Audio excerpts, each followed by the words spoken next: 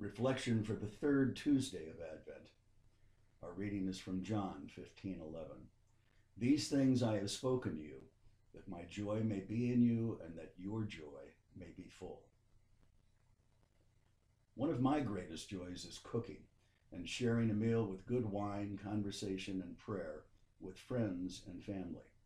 The ritual of meal sharing and breaking bread connects us in a very intimate way, and I love to do what is necessary to make it happen. Mary's life inspires me to serve with joy.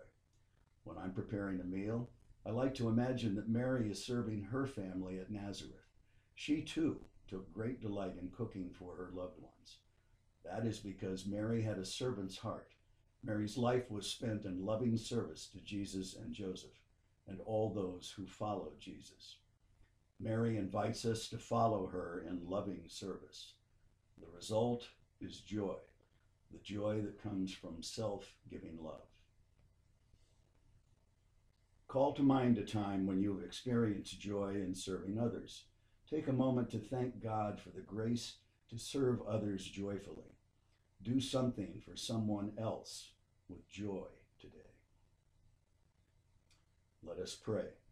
Mother Mary, help me to be a sign of your loving and generous service in my family, community, and world, that others may know your Son, our Lord Jesus Christ.